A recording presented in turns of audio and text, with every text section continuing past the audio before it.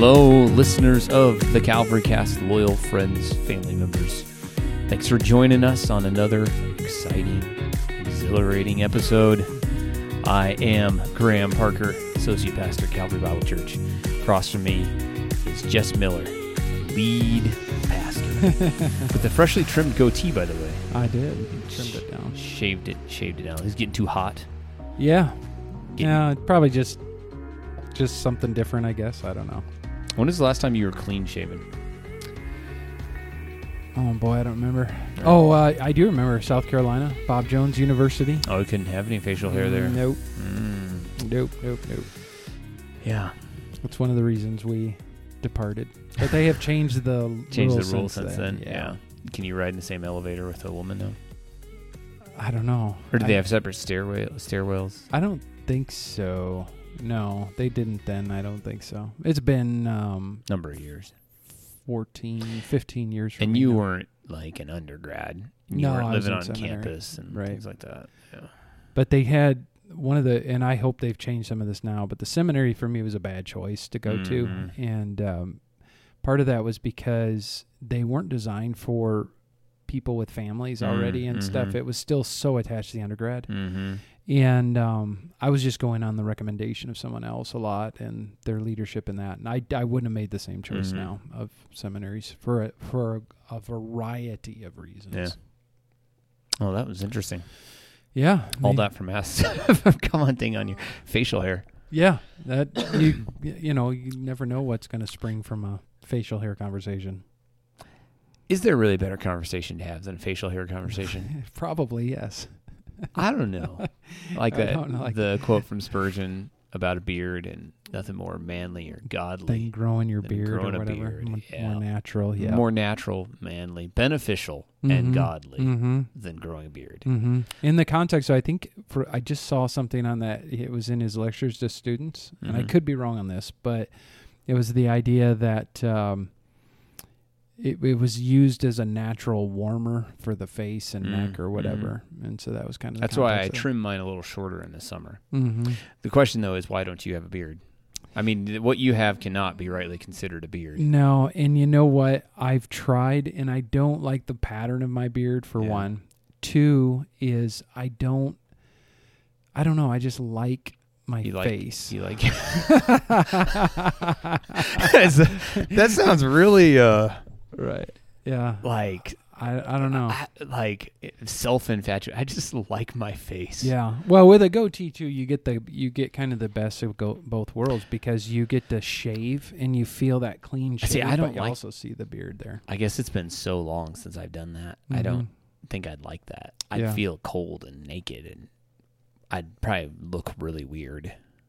You would for a day or two, but then people would get used I'd to be it. longer than that. Yeah. I'd be a long time for me to get used to it. No, it just depends, what you like. You have the, as I heard one of the guys on the Babylon Bee say, you have the like early 2000s youth pastor facial hair. Yes, there you go, where they could just start bringing it out or whatever. Yep. This is going way off the rails. But this is natural banter. It is. This is an unplanned but a natural, free-flowing conversation that is working. It is. Anyway, is that all you're going to say something else, but you don't have to if you don't want to? No, we can move on. All right. 4 minutes. And we are now transitioning into our topic du jour. Okay.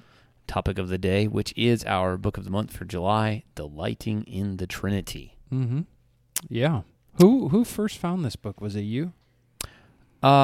So actually you wanted to get that book by Bruce Ware on the Trinity, which is no longer published. And it was like $70 a copy. And we thought that's a little much. Yeah. And I've learned more about the Trinity since then. I know why now that book is no longer published. No longer Was published. it saying bad things about the Trinity? Well, that's where we were talking about this earlier, all the controversy line and the eternal subordination of the Son and those kinds of things. And then some of his comments out of that book that he makes about the Father being... It seemed like, and I just had this because Chris was reading me some of these from his paper he wrote. Yeah. And I don't know that I had ever read the book on the Trinity. I read his Big Truths for Young Hearts book or whatever, and I appreciated what I read in there. But this was talking more about how the Father seemed to be greater in glory and essence in the way he was writing it. Now, I would suspect that he didn't intend what he wrote to be that. But that's okay. That's one of the things with the Trinity, though. Like where you're trying to express some of these things, you can emphasize a point on one side, and it can be misconstrued because you're trying to not allow something else to be. I know. And see, here's the thing. This is why the Trinity makes me nervous out of a lot of the doctrines, because it's like you can very quickly become a heretic and not even know it. That is very much the truth. It is, because it's for one, it is beyond. In some ways, think about the Trinity it just bends our thinking in ways that aren't comfortable to us. It's like, going to yoga for the first time, when you've been a couch potato for 20 years and you go into yoga and you're going to feel like this isn't natural to me or whatever, because it's just hard. It is. It's we're trying to discuss, define, I guess, somewhat, an infinite being beyond comprehension. So doing that is tricky. Right. Yeah. So anyway, we came across this book. This was actually, I think, so I hit my chord here, recommended by my friend Isaac. So shout out to Isaac in case you're listening. And he said that it had given him some good thoughts about God. He had things he had never thought about before. So we grabbed a copy and we each read it and we said, this is really good. Yeah, and really he kind of helps with that, because he actually starts in the beginning, like talking about what we're saying. Like everybody says the Trinity is impossible, which it is, and yet what God has revealed to us about himself is designed for us to know him. Yes. That's and that's what, like, as Christians, we worship the God of the Bible, but you can't worship the God of the Bible if you don't know him. Right. And he has revealed himself as one God in three persons, triune. And so it is the duty of the Christian to try and get down to what does this mean, and how do I worship God in this way? Yep. So I think that's where delighting in the Trinity is really helpful. Just for our listeners, if you're hearing white noise in the background, it's the fan in the swamp cooler, and we're not shutting it off because it's hot. It is very hot. So do not. That's what that is. Right. So let's talk about the book a little bit. Okay. Should we? Yeah, I think we should. So we want people to read this, but we could just give our brief takeaways, best things that we enjoyed or learned. Go. Couple things for me. First of all, and I'm just speaking in generalities now. I'm not even really bringing out much of the detail of it. And like we said, you can read that, or maybe you'll bring out some more detail. But the title, Delighting in the Trinity, an Introduction to the Christian Faith. Let me break that up into two parts of why I like this. How you just started on the title. You're like, let me bring out the most basic thing about the book.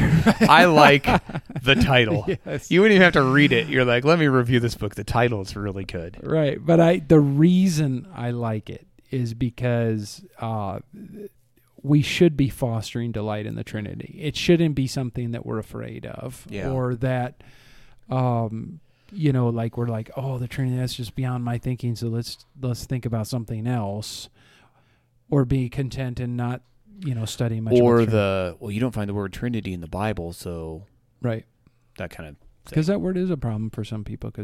But the idea of delighting in God is what we should be pursuing. And I can say that the way in which he writes this, like just, some people have a different way of writing, and that's helpful in this area, almost devotional, I guess. And then bringing out aspects of the personableness of God that,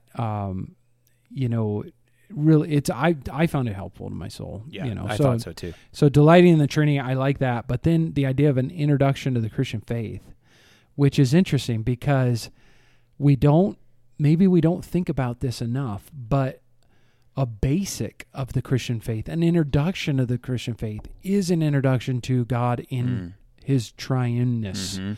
That is a basic fundamental element of true Christianity, and there can't be, and what he does a good job of bringing out, God isn't God apart from triune God, and the Christian faith couldn't be what it is, salvation in the way God has done it, unless he was triune. Right. And that's why Christianity is so different from every other world religion, and it's rooted in the inherent character of who God is. Right. Yeah. And so that, I really appreciated that. Some of the details of the book and getting, the idea that the eternality of God the Father, Son, and Spirit, and of course I knew that before, whatever. But the thought of He's always the Father, because I've always, we open up our Bible to Genesis 1, and we read, "In the beginning, God created." So we maybe are used to orienting our thinking towards God as Creator first and foremost, but before He was Creator in eternity past, He's Father. And that, I don't know why that struck me so much, but that that eternal nature of who. So even as he quotes in here from John Calvin, the idea that when we're looking at nature, we're supposed to be reflecting on God's fatherliness in how he governs his creation and us. I think that was probably the biggest point for me too, that is just in that first chapter where he's talking about God as our Father, thinking of him first because that's eternally what he was, not creator or ruler. And I think the difference is because of that, and he talks about the fatherly nature, like we're invited into that, like we enjoy him as Father. Right. If you think of God first as a judge, right, that's a different view or understanding of God. Right. And that's, as he points out, that's not who he has eternally been. Mm-hmm. But we do want to make sure that we, and this is, you and I talked about this before, the idea is, though, you cannot relate to God as Father. Right. Unless you are in Christ, his Son. Because if you are outside of Christ, then that is not the case. You do not have this relationship with God as Father. Right. And I think, too, we talked about when we were both reading through this, because that first chapter, when he's talking about especially God as Father, there are parts of it, not cringe is not the right word, but you're like, is he placing too much of an emphasis on this at the expense of other attributes or how God has revealed himself? And as he works through the book, I think you go, no, I don't think he's doing that. I think you really see where his argument is going. So if people get into that and like, why is he diminishing God as creator? And that's not the right word. Diminishing is not the right word. But why is he emphasizing the fatherliness of God over these other aspects at the beginning? Yeah. So stick with it. I thought the other thing too that I thought was interesting was he was talking about the triune nature of God as opposed to single person gods, right? Like and he talks about gods of other religions like Muhammad or whatever. The fact that they are single person means that they are by nature selfish, right? And so they need other creatures to worship them. Love is not an overflowing thing out of them, where the Father, the Son, and the Spirit have eternally existed in this wonderful nature of love. Right. They didn't need, creation doesn't add anything to who God is. So we are just experiencing that overflow. And I think he talks about uses a phrase, something to the fountain, is the Father is like an overflowing flood of love to us, and we are recipients of that. Right. So your understanding of the Trinity is really important there. Yeah, I think those are kind of big things for me. Anything else for you? Yeah, as far as this book, not necessarily. We won't. I'm not going to bring out anything any more detail, but just those are really good things. And even as I'm just thumbing through it right now, I can see tons of highlights and underlines that I made. So I think if you read it, if you work through it, I think you'll find different things. And actually, I've read a lot of it twice. Not the whole book, but a lot of it twice. And I plan to read it again. To read it all twice. And part of that is, too, because I'll mention this now. In Sunday, or in September, our Sunday evening programs will jump back in. And so we're going to have a 5 o'clock study here at the church. And I'll be teaching that. And I think we're going to start with discussing the Trinity and talking about that. And then we're going to look at some of the historical development of that within the Christian church, which I found fascinating to be reviewing back over that this summer. And thinking about, what evolved into the Nicene Creed and then the Athanasian Creed, and these that just talked specifically about the Trinity, and even in the ideas that this doctrine of the Trinity has been attacked, starting with Arian and Arianism, Sabellianism. Those are two things that we'll talk about in that class, but seeing how then using those, God helped the church come together and kind of craft a definitive statement about who God is, as much as we can know from Scripture. Right. The Orthodox, this is what the church universally, to be Orthodox, you need to believe these things about God as he has revealed himself in the Bible, and those creeds and whatnot help condense some of those things down. Yeah. So I was thinking about, for some, they think about, wow, this is really going to make my mind hurt to think about the Trinity and that. But it is, Jesus said, in quoting from the Shema, but he said, the greatest commandment is, you shall love the Lord your God with all your heart, soul, and then he uses the word mind. And our minds should be given to, as much as we can, the contemplation, the study, being willing to exercise our minds and thinking, knowing the fruit will come. Right. If you sow to the Spirit, you're going to reap the Spirit. And I think, and that's maybe what we can talk about here for a minute, like how has thinking about the Trinity, maybe as this book is a springboard, for you, me, how has that borne fruit, even in any attention we've given to it with our minds? How is that borne fruit in our lives or ministries? Is that a question? Yeah, maybe we could just throw that out. I was thinking about, because I've been thinking about the nature of Trinitarian worship, and on a Sunday morning, that our worship should be Trinitarian, right? We are worshiping the Father through the Son. We worship the Son as we exalt Jesus. The Father is glorified. And it is the work of the Spirit that enables us to do that. It is the Son that is making our worship acceptable to the Father. It is the Spirit that is opening our eyes to see Jesus and understand the Word. Does that make sense? Yeah. So I think that when we understand the Trinity and we're thinking deeply about it, we should understand, like, just say for a Sunday morning, that's what's happening. Yeah. You're more in tune to it, right? Right. You're more conscious of Trinitarian worship. Right. And I think that for me as well. And even in praying, you're conscious of praying to the Father in the name of the Son. Right. You even understand the Spirit's aiding you in this. And I think it just has helped me become more aware of God as who he is in my life. So...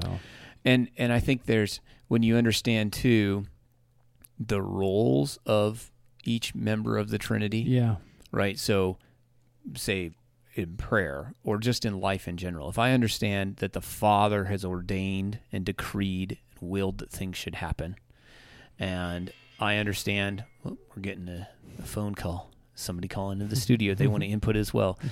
When I understand the Father's work, and then I understand the work of the Son, especially in terms of salvation and forgiveness and his interceding and advocating for me now. Like I rejoice over that.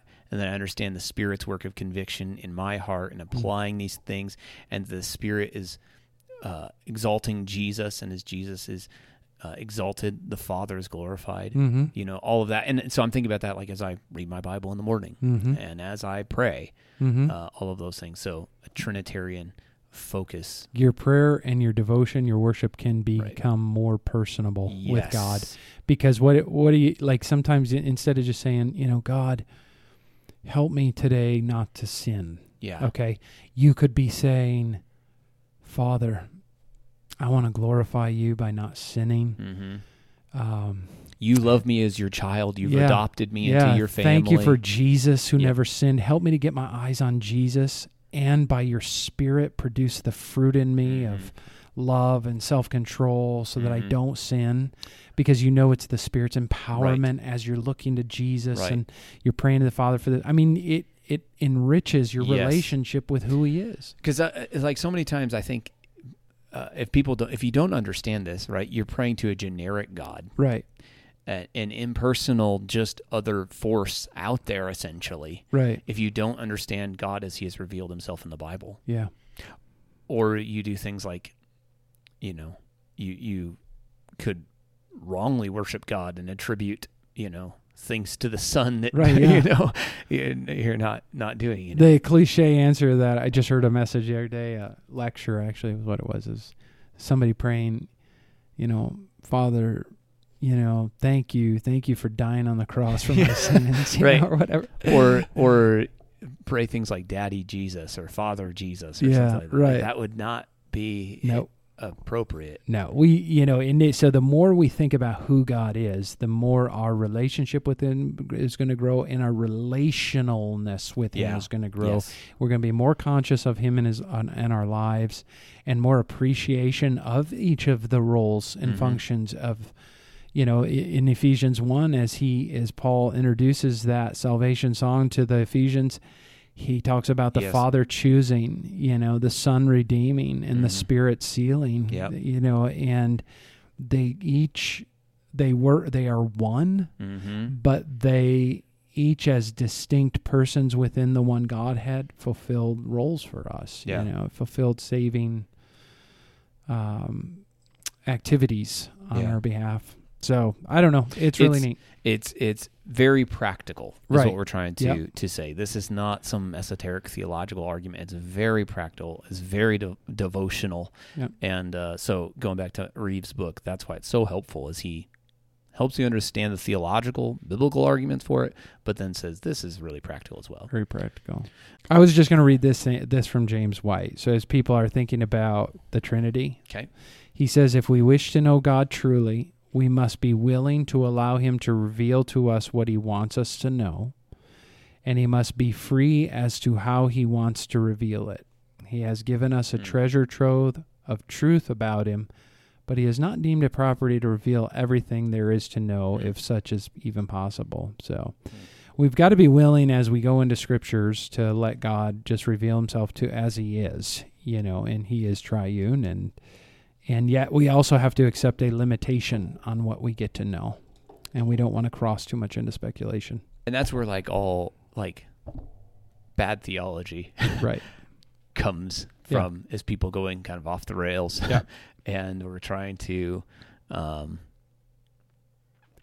very first one, the idea that the Son, how could it logically be this three in one? And so the Son must be a created being somewhat lesser than God. Right. Arianism, and or modalism, or Sabellianism, whereas it's God's three faces, how He appears to us, or what have you. Sometimes as the Father, sometimes as the Son, sometimes as the Spirit. Modalism is a heresy as well. So it's one of those things, like we have to allow God to just say who He is, and we accept that, and then accept limitations on what fully we can know. Right.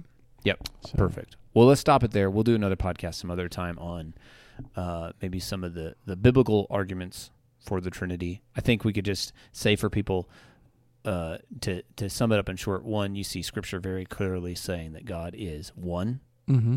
It's very clear that we worship one God, monotheistic. But then we see the Father, Son, and the Spirit, and each of them are divine. Right. Right. And you see how they work together, and they're co-equal, co-eternal in power and glory, as one of the confessions says, something like that. So we'll do another podcast on that next time. Okay. Maybe. Always say maybe. That way it doesn't seal us into a... Right. Let your maybe be maybe. Let your yes be yes, your no be no, and your maybe be maybe. Yeah. And in the podcast world, we can say, yes, we'll do that, and then not do it. It won't be lying. It'll just be... We have the freedom to change things with our podcast. Plus, I don't know if I want to take all of my first lessons for that class and put them into here. And then okay. So then we won't do that. Maybe. And then you come on Sunday night and you can go, okay, I want to hear more about this. Right. Starting in September. If you come this Sunday night, you'll be early. You'll just have to wait for 2 more months. Yeah. All right. Anyway, well, we hope this conversation's been helpful for you today. Again, our goal is to help the people of Calvary Bible Church follow Christ by becoming better readers and students of the Bible. If you're not a part of our church, our hope and prayer is that our conversations will help you love the Scriptures more and serve your local church better. We'd love to hear from you, get feedback on what we've discussed, or you can send us topics on things you'd like us to discuss. So you can email us at thecalvarycast@gmail.com, or if you're part of our church, just come up and talk to us, send us a text, or give us a phone call. In Calvary, we exist for the glory of God, the good of his people, and the Great Commission. So until next time.